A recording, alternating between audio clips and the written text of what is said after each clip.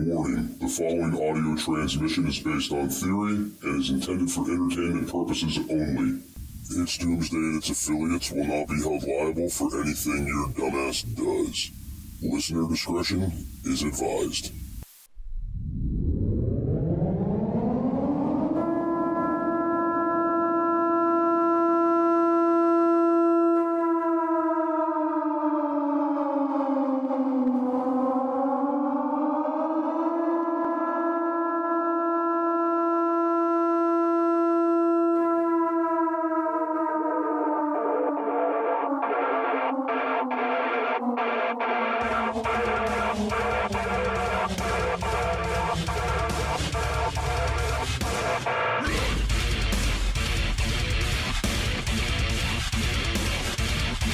Welcome everybody to It's Doomsday Podcast. Today is March 15th, 2022. Time is 21:32.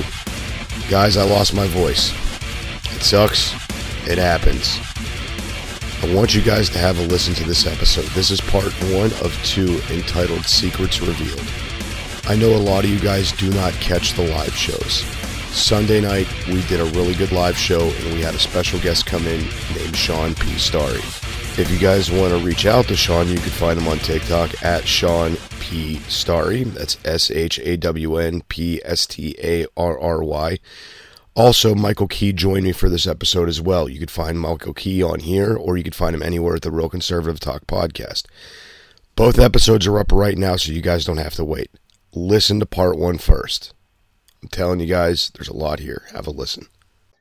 So, Sean, I'll tell you what, while we're waiting on some more people to come in here, do you want to go ahead and introduce yourself? Tell us what's going on. We'll mute ourselves and let you have the floor.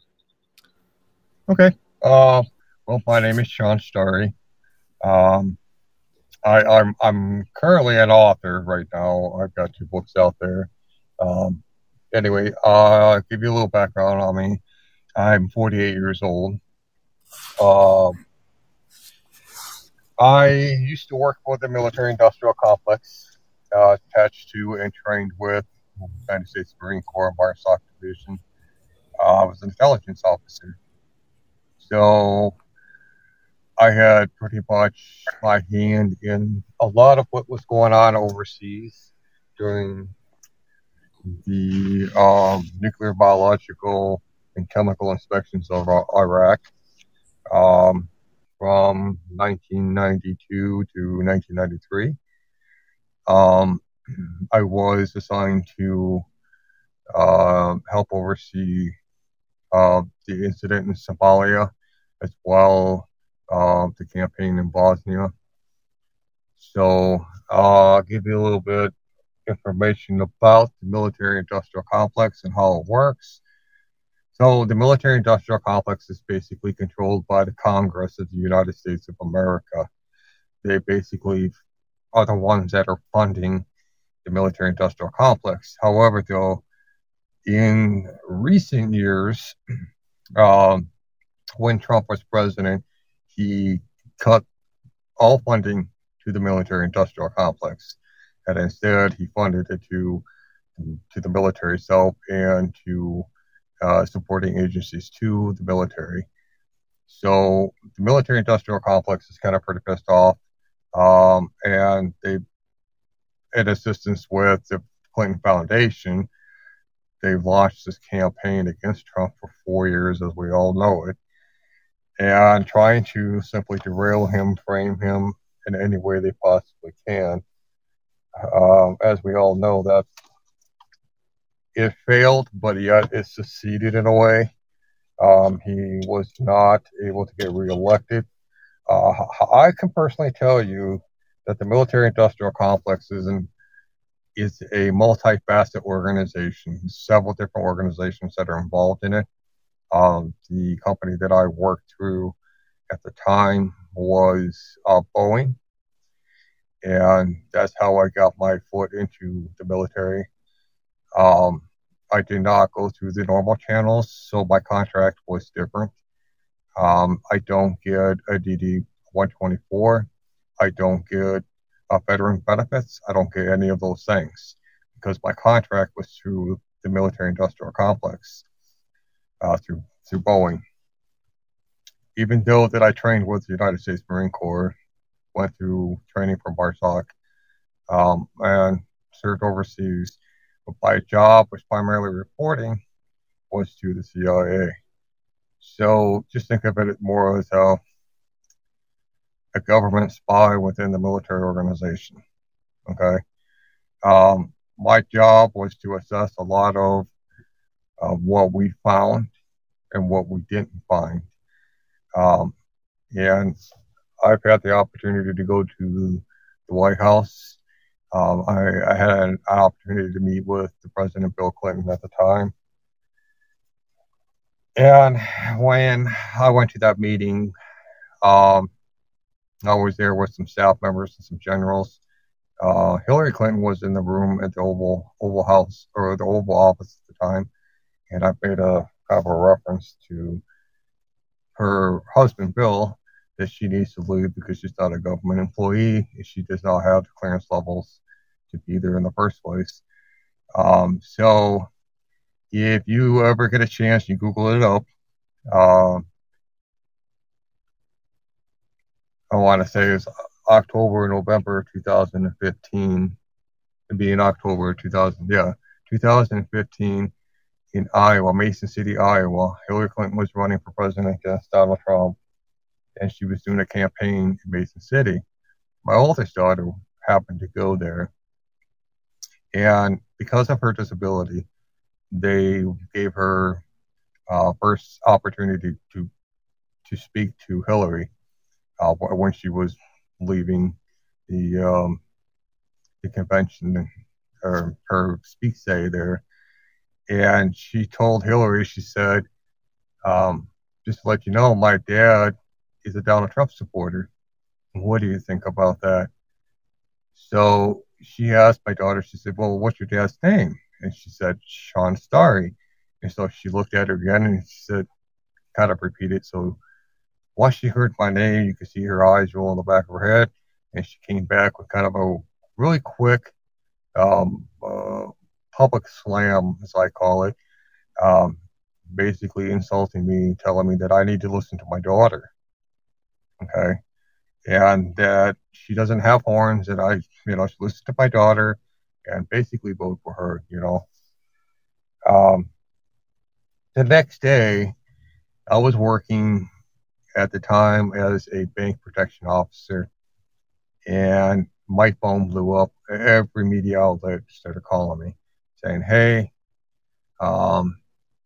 we want to know what your reaction to this. Now, at this point, I have not seen the video. So I tell them that if I'm interested, I'll give them a call back.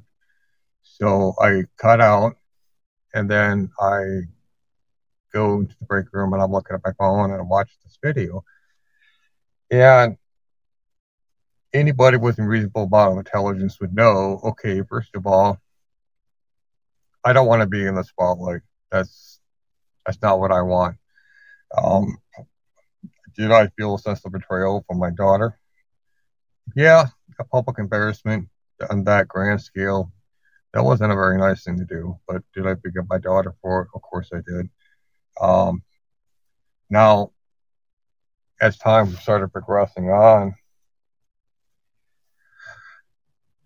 I started to notice that there was a massive shift in everything about my life, from losing and getting fired just suddenly one day out of the blue. Shortly after this incident with Hillary, my supervisor showed up and said I didn't have a job anymore. And I thought that was pretty odd. So I decided to utilize my talents for the next couple of years, and I became a security consultant for big, large firm companies. I was an independent security consultant is what I was doing. So they would pay me to travel and go to their places and figure out if they had any kind of leak in their security, if there were any issues with their security. And then my job was to kind of infiltrate it in a way, find out what the weak spots are, and then basically come up with a plan to tell them exactly how to fix it. Hey preppers, do you want 10% off survival food? Go to www.readywise.com and use code DOOM10 at checkout for 10% off all your survival food needs. Again, that's code DOOM10 at checkout at readywise.com, DOOM10 for 10% off at readywise.com.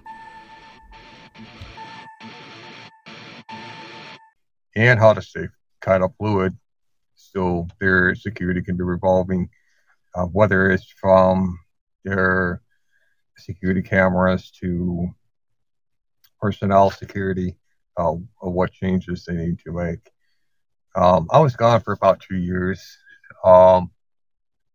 Then I went to a security convention, and I met a gentleman from Allied, and we got to talking, and he says, well, I know the guy that's in charge of the Chicago division, and hey, they need some help, and they were willing to offer me some pretty good money to go work for them. And on my flight back home, I thought I was talking to my wife, and of course, she thought that was a more reasonable offer than having me traveling and being gone all the time. So I thought, okay, that's fine. So I took the job working for Allied. Now, here's what I didn't know at the time is Allied is a part of the military industrial complex. Not a lot of people know this, okay?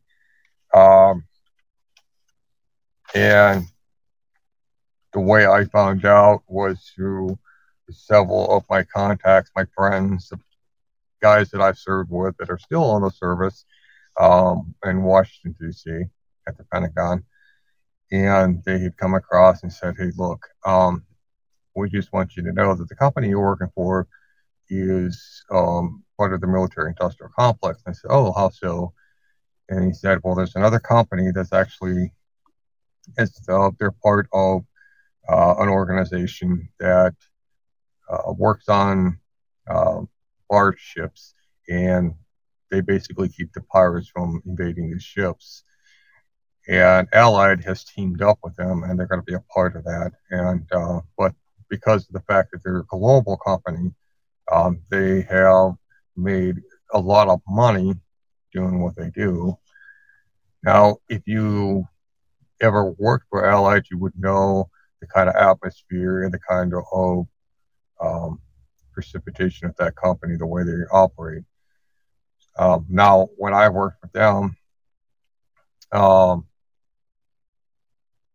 I was working actually at a Department of Human Services office to begin with, and it was one of the most toxic places you can ever work at.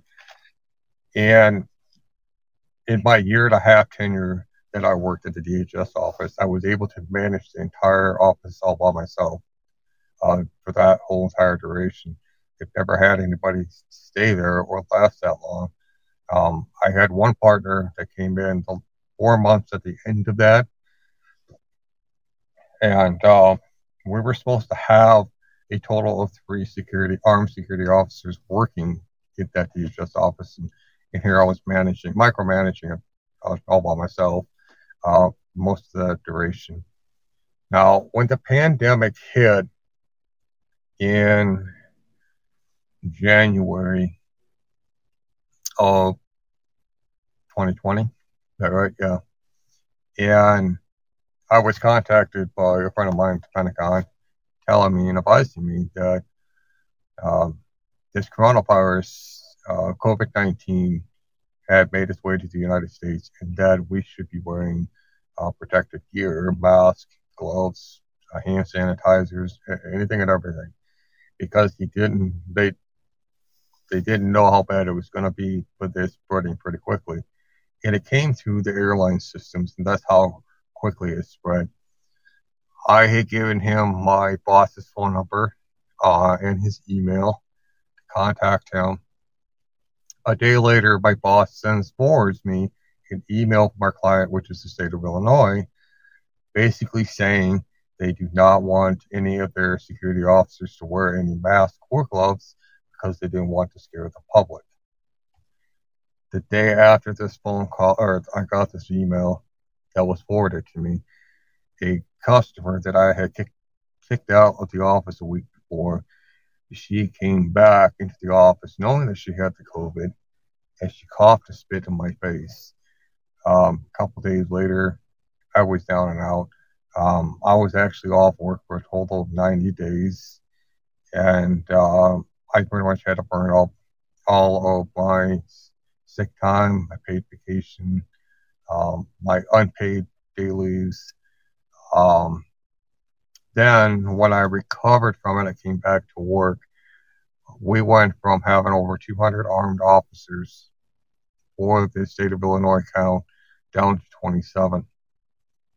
So our managers and our supervisors were forced to do some field work, but they had me pretty much working the northern half of the state of Illinois. So from Dubuque to Chicago, I had to pretty much cover that entire spectrum of wherever they needed me.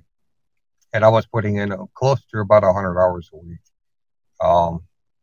Now, I did this for about 6 months, and then they ended up having me work in Rockford, Illinois, at a lottery office. And I was battling with exhaustion, just a lot of depression.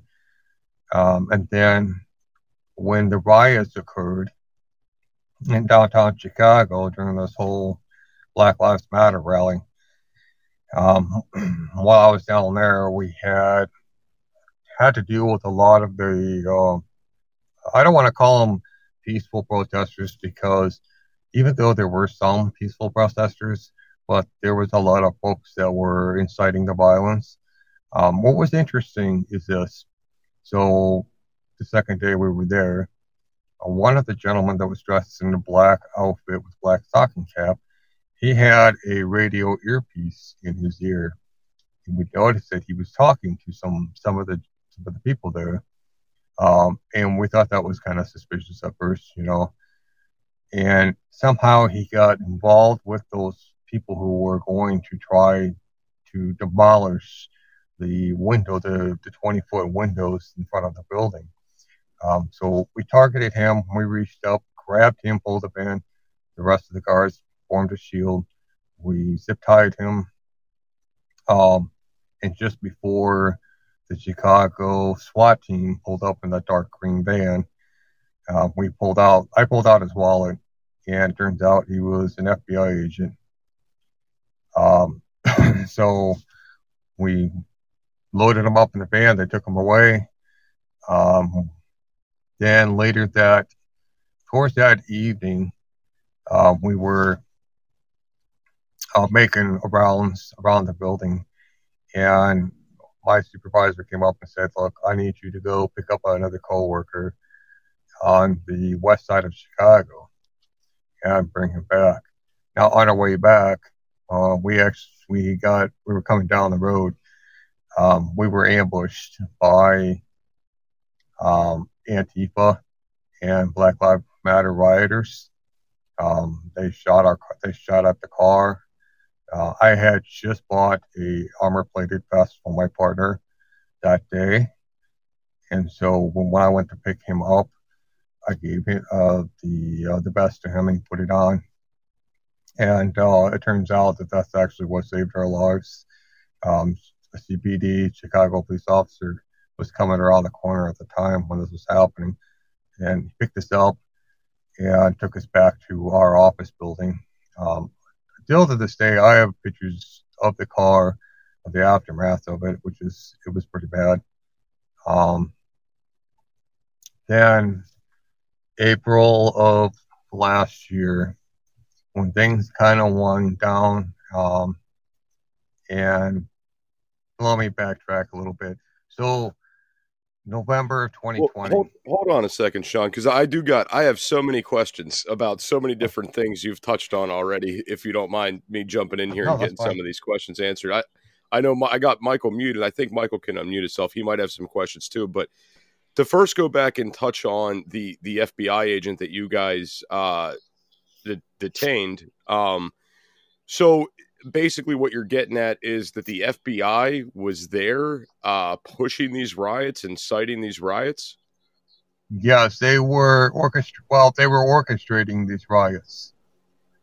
We found out through some secret and private channels, through some people that I used to work with that work at the Pentagon, have told me that the FBI was weaponized by the Obama administration in 2006, as well as the media. And they're tied to the FBI was working with the CIA at the time. The whole purpose of it is that they were going to try to silence any opposition that they would have coming up, which was Donald Trump coming up in this front runner. They had really hoped that Donald Trump was going to run under the Democrat platform, but because he didn't, he ran in as a Republican. Their goal was to cause a divisional shift within the country so massive that this would make Donald Trump lose the election. Okay. And they were going to do by any means necessary. So they were basically using an old playbook out of a Bolshevik revolution that they did back in Russia in 1917. The same tactics that they used, that they were going to use it here, and that's exactly what they did. The FBI is complicit with the creation of Black Lives Matter and Antifa. So they funded, helped them organize, or helped them orchestrate every protest, basically, and every riot that happened across this country on that massive scale. So we were told that FBI officer eventually was released, and he was not charged with willful destruction of public property, and he was not charged with inciting the riot because he was under the powers to be at the time under the FBI tutelage. So that's kind of where we were at with that. So, my question, and you know, I made a statement earlier, Jester, when you were recording the last show. What I've noticed, and maybe you can answer if this is a coincidence or I'm right. Black Lives Matter, the rebels, or the I don't know what the right term, but in Ukraine, in Maidan, and after that in Maidan, then you had other groups, I think, in Iran and in the Middle East that all rioted and protested. And these different organizations all use the same logo with it, which is the Black Fist. Exactly. Is that a coincidence, or is that what I think is that? No. These are started by a lot of the same people. It's actually what is called a social engineering feat.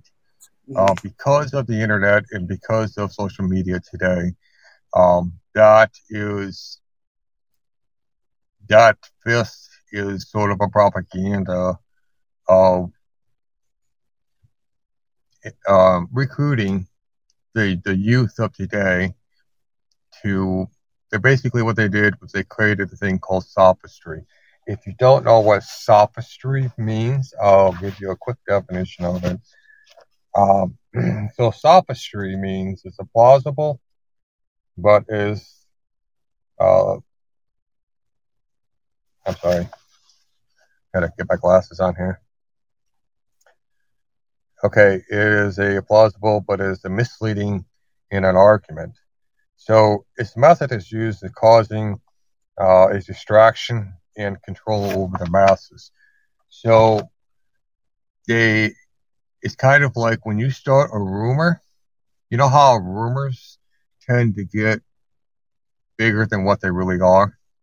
So like if you say you want to have control over somebody, so you go to somebody that person knows and you tell a rumor. It could be something, you don't have to be anything really, really big, but people tend to associate a rumor with symbolism.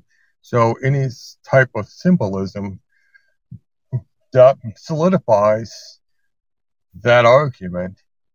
Okay, it's plausible, but it's not necessary. And so an intelligent person would say, look, if you have a problem with this person, you needed to take it to them. But because of the youth today and the fact that they were social engineered through the education system, through Obama, let's go back even to Bill Clinton, okay? Through the social engineering program that they placed in the system, they've been dumbing down the education system since 1962, when they took the Bible out of school, when they stopped teaching civics, they brought in social studies. Social studies is actually a communist propaganda tool. Okay, this is what they used after the Bolshevik Revolution. They taught social studies. And social studies basically does is removes history and geography. So it gets into teaching, you need to think about changes in our system, And what they do is they create a problem, even though it's not there, okay? It's not on a big, large mass scale, but once they create the problem, then it becomes more than a rumor. It starts to spread in effect, and then they try to come in and say, we have a solution for this problem, and they talk about all these radical changes. Gotcha. And over the decades, generations, they say, oh, well, they want us to be angry at anybody who's rich. They want to create divisions within their homes. They want to create divisions within the schools, within society in general. So while we're distracted with, say, fighting with your neighbor over who's the Republican and who's the Democrat, the military-industrial complex is running the show. They're the ones that have been behind this whole, everything that you see that's going on today. They are ultimately responsible for it. And who controls the military-industrial complex? The Congress does. Because they've been in power for too long. They have no term limits whatsoever. They can get reelected as many times as they want. That's where Eisenhower comes in. As before he left, he wanted to say, instead of military-industrial complex, he wanted to say military-industrial congressional complex, but he took the congressional part out because he didn't want to offend the lawmakers. He should have offended them. That is interesting. That makes a lot of sense. And so basically a lot of the stuff we're seeing, be it, some of this racist stuff that caused all the riots, or maybe even some of the stuff that occurred over in Ukraine that may not been as big as those, like the whole Civil War made it out to be, right? Because it eventually evolved into a civil war that killed thousands of people. And then now, eventually where we're at right now with the invasion. So that is pretty interesting. I just noticed that about the logo, and they were all so similar, and it just makes you wonder. So yeah, I appreciate you explaining that. So I'll tell you this little backstory. History is really quick, really short. But when Adolf Hitler was actually running for chancellor in 1937 to 1938, the Democrat National Committee decided they were going to send 4 delegates to represent them to go over to Germany and to meet with Adolf Hitler. Robert Byrd was one of them. He was the leader of the KKK. He was a Grand Master. The second person was Margaret Sanger, who was a champion for abortion at the time. There was a couple other. There was 2. One was a Democrat representative, and the other one was a senator. I can't remember what their names are right off that, but so they went over to Germany with the idea, and the promise was that they were going to teach and instruct Adolf Hitler with what he was supposed to do. Okay, they promised him funding. When everything came to an end, he would be guaranteed safety. So the short story of it is this. The Democrat National Committee, they were part of the industrial complex, or the early days of the industrial complex. They were the ones responsible for causing World War II because Adolf Hitler he was in World War I. So while he's in World War I fighting on the trenches in France, he received a bullet wound to the left side of his head. After he was discharged from the German army at the end of the war, he went to see a doctor, and the doctor said, look, you have a lot of personality disorders, you're manic. They believed he was bipolar. So he had a lot of mental issues to begin with, and which is the reason for his manic behavior that ended up getting him locked up in jail. So while he was in jail, he wrote his manifesto, which we all know is a book called Mein Kampf. Now, when he got out of jail, he had a few followers, not a whole lot. He had just a small, maybe a handful. But that's when he announced that he was running for chancellor. The DNC came in, and they basically gave him the power. They put him in the position to get him into power to become the chancellor. And from that point on, there was a constant communique between the DNC and Adolf Hitler. Now, when the end of the war happened, Adolf Hitler did not commit suicide. Him and Eva Braun staged their deaths, and they fled to Argentina. Now, you're going to ask me, how do I know this? How I know this is because Adolf Hitler's original biographer wrote a book and published it and released the book in 1954. My father, at the time, was a high school student, and he bought a copy of that book. 6 months later, that book was banned. No one was allowed to buy it, and no one was allowed to read it. Okay? And he kept this book in his little library all those years, and when I was taking government class, he introduced the book to me. He says, you've got to read this because what they're teaching you in school is not right. So I got an actual education from my father through all of his library books, all of his books in his library. And these were all published prints from going back from 1900s all the way up to till in the 1980s. Okay. So that's how I knew about how the Democrat National Committee was behind World War II, how they were the ones they caused a lot of things. And they did this by installing somebody into a position of power. Now, this is not something that's new, I would say, because our CIA is still doing it. 1979, Saddam was installed into power. Muammar Gaddafi was installed by the CIA. A lot of presidents in third world countries or in Asia Minor were installed by our CIA. The reason being is because as long as they play ball with the U.S. and had their oil or whatever resources that they had in abundance would be in U.S. dollars, and everything was going to be fine. So if you go back to George Bush's State of the Union, I must say State of the Union, but his national address to the United States from the Oval White House, he was talking about one world order. And what he was getting at is this, is people don't understand. When I worked for the military industrial complex, okay,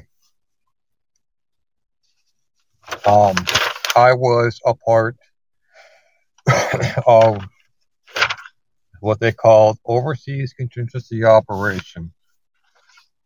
My job was at UN and the CIA and the military-industrial complex was to find any weapons of mass destruction, whether nuclear, biological, or chemical weapons in Iraq. We didn't find any. And we were there from 1991 to 1998. There's nothing there, okay? And I want to tell you this. By April of 1993, when I gave my assessment to Bill Clinton, there's nothing there.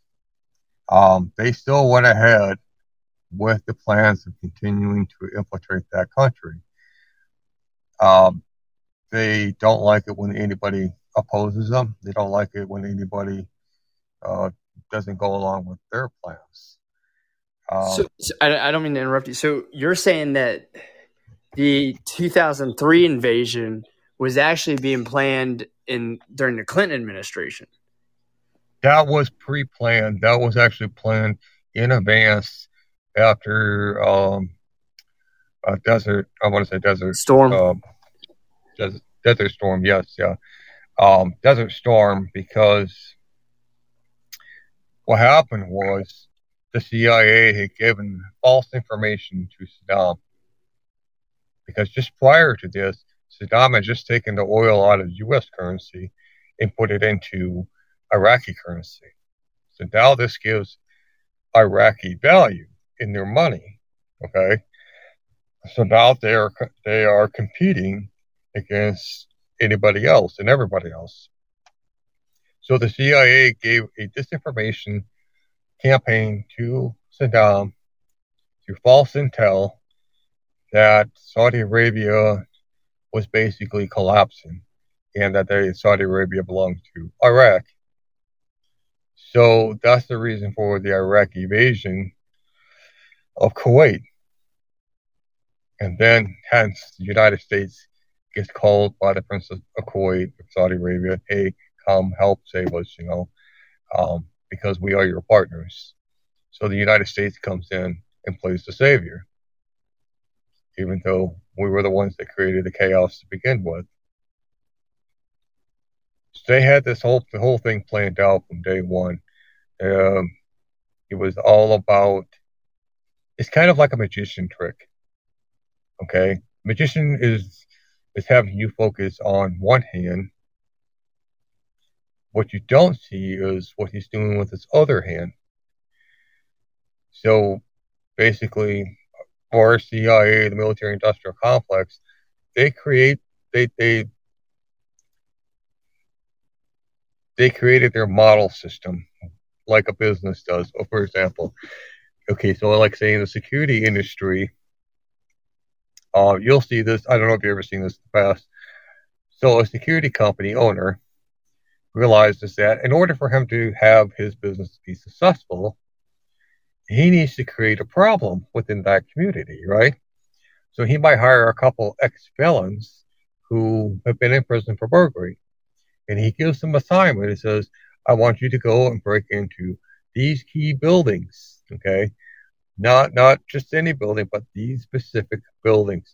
And you got to do it at this specific time and in this manner, okay? Now, once that happens, who do you think those particular businesses are going to call? That security company. So they come in riding on a white horse, providing thousands and thousands of dollars worth of security, which they basically lease out their equipment and they basically run the security operations for that business. They charge that business thousands and thousands of dollars. This is how the CIA military industrial complex runs their organizations. And they've been doing this pretty much from World War II all the way up to now. They've been complicit in this. And they are operated and run by the Congress. So here's the interesting thing. While people are so divided saying this Republican is, Republicans are, let's assume this Republican is a conservative, right? And they say, well, they are the good guys, basically, because, they're Republicans. And you got the Democrats. All the Democrats are bad. Well, I will tell you this. Every single Republican and Democrat in Congress, maybe except the exception of a couple, are actually complicit with the military-industrial complex. Oh, I 100% agree, yeah. So there's a big smokescreen going on that a lot of people don't see. And I personally have been involved in military intelligence operations long enough to know this is how Congress works. This is where the Clinton Foundation comes in. So, Sean, on that note, I wanted to go back to something that you said in the very beginning. You were talking about how you were in the Oval Office and you were getting ready to brief Bill Clinton, and yes, you requested that Hillary left. Now, at the time, I know that the Clinton Foundation was operational, I believe. And yes, what really makes me wonder is, being that she was, trying to be present while sensitive information was given out, even though she wasn't supposed to be. I'm wondering how much gets tied back to the Clinton Foundation, and I'm also wondering how much more information she acquired when she shouldn't have acquired it. Well, let me put it this way. I found out after I met with some pretty shady people in Washington, D.C. at my hotel room. And they informed me that the Oval Room in the White House is wired. So if the CIA and the NSA have direct access and privy to any and all communications from the president's Oval Room. What I learned was the military-industrial complex also had privy to all of that information that was coming out of that room. The reason why they do this is because they can keep tabs on their puppet, whoever their president is. But I didn't realize at the time Bill and Hillary were already part of the military-industrial complex in their organization as well. Here's what a lot of people I've talked to don't understand. The way the laws work in the United States, if you have a non-for-profit organization, you have very to little, no oversight on that organization. Unless something happens, okay? If you have a for-profit organization, then you have to be transparent with every single penny that your organization makes or receives. Which means is the Clinton Foundation, being a non-for-profit organization, can basically receive monies from any entity, enemy of state, any rich billionaire or oligarchs. They receive money from the military-industrial complex. But basically what they do is they launder that money, and the money goes to operatives that work within our police system. I put it this way. Their reach goes so far that I'm willing to bet that your county sheriff or your city police chief is receiving funds from them. That's how far it goes. Yeah, so I've talked about that on my show with those nonprofits and how those work. Like the Pelosi Foundation's another one, because there's also substantial tax benefits for them. Yes, they don't. If they earn $150,000 or more, they get a tax break. Yeah, well, and then so like the ones that do the insider trading, like Pelosi, they can transfer a lot of those gains into that nonprofit. They can still hold those investments, and they don't even have to donate those investments and break even. Like Pelosi's a couple years ago transferred $4.5 million worth of Facebook stock, and the majority of it was gains into the Pelosi Foundation, and they only donated $130,000 that year, and they still hold all of those gains and never paid a dime of taxes on them. And so there's so many crazy benefits to those 501c3s. And what I never understood is, by law, you're supposed to have reasoning, to get that 501c3 status, because not all nonprofits get that. But every one of these politicians, nonprofits always have. Yes, they have what they call the Congressional Protection Power Acts. So any business dealings that they have, they are not obligated to release their tax returns on it. Now, if they did, let's say the Pelosi Foundation were to release their tax information to the public, okay? It's not going to be entirely accurate or truthful, because they also receive money from the military-industrial complex, which is not listed in their paperwork and their taxes. They basically launder that money. So they have what we want to call offshore accounts that they funnel that money to. And the offshore accounts, the holdings of the offshore accounts is owned by the Central Intelligence Agency. You see how that works? Hey preppers, do you want 10% off survival food? Go to www.readywise.com and use code DOOM10 at checkout for 10% off all your survival food needs. Again, that's code DOOM10 at checkout at readywise.com, DOOM10 for 10% off at readywise.com.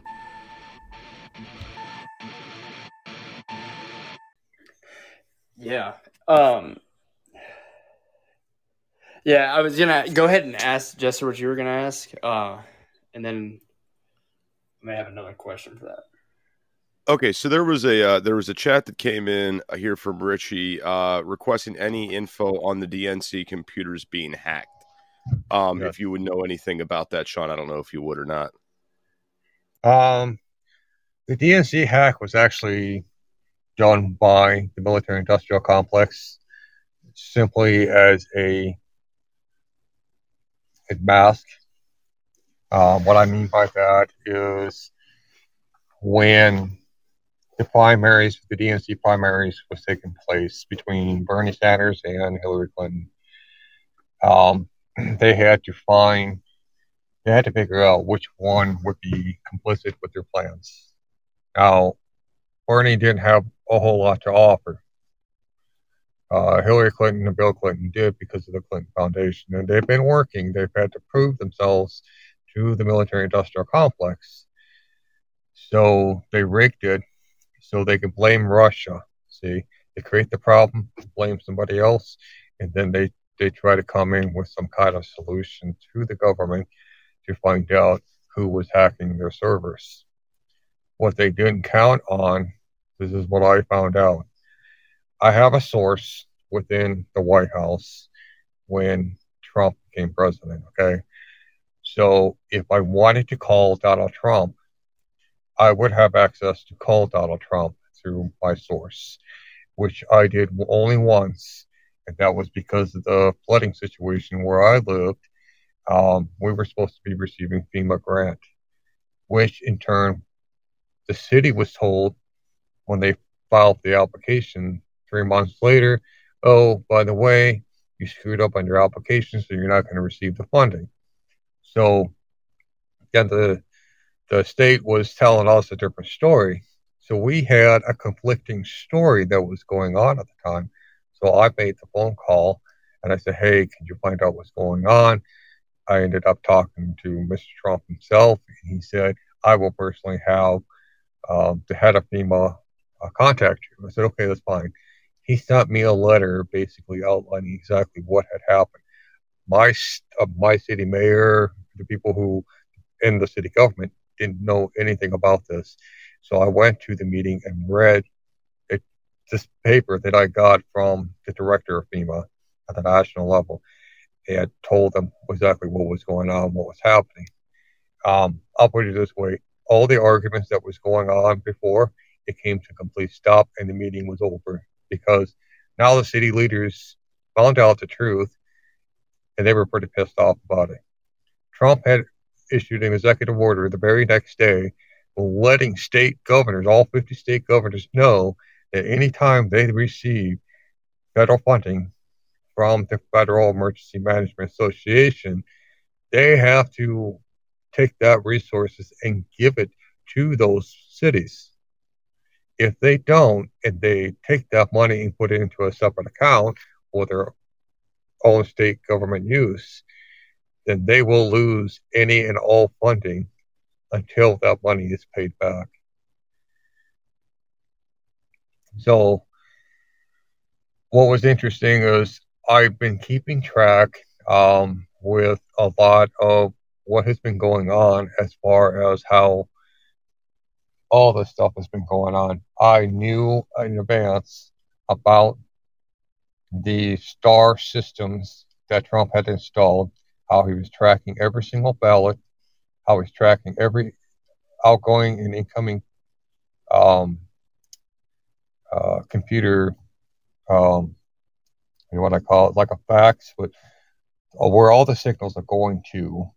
They were able to ping to every single server in 26 different countries. In those 26 countries, those servers that all the ballots that were tallied, that went through the machines, went to were CIA sites. They're black ops sites. And that's where they started switching the ballots over.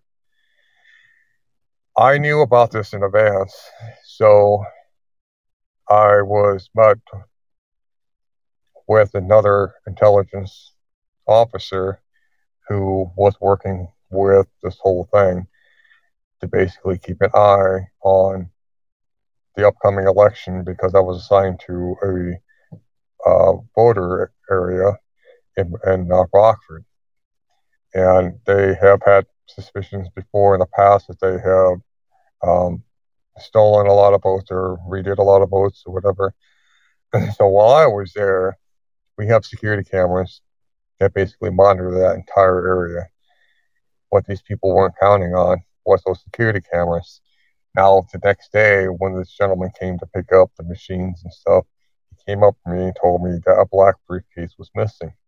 So he takes me to his truck to show me how these machines, there's a voting machine, a white box, and a black briefcase, and they're kind of staggered. And so you see that there's a consistency pattern there. So we came back in, we see a machine, a white box missing, and a black briefcase missing. So I took it back to my computer, or my monitors, and I scrolled back the video cameras, and we were actually able to see what had happened, what had transpired, who had taken these things. We also even saw how the election commissioner that was working there at the time was filling out ballots. So once they took the original ballots out from underneath the machine to give it to the counters, while they were distracted, he was taking the ballots that he filled out and he slipped them into the bottom of the machine.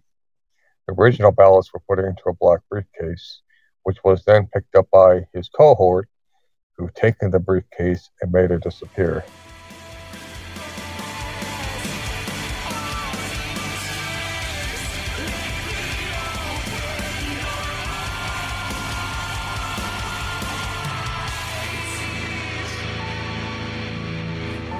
This is an emergency action message.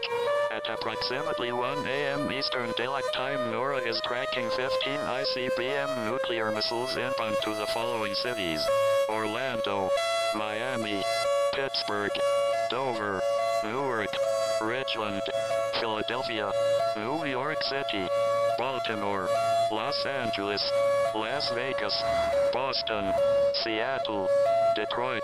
This is an extremely deadly situation. Stay tuned. The next emergency message will be a presidential address.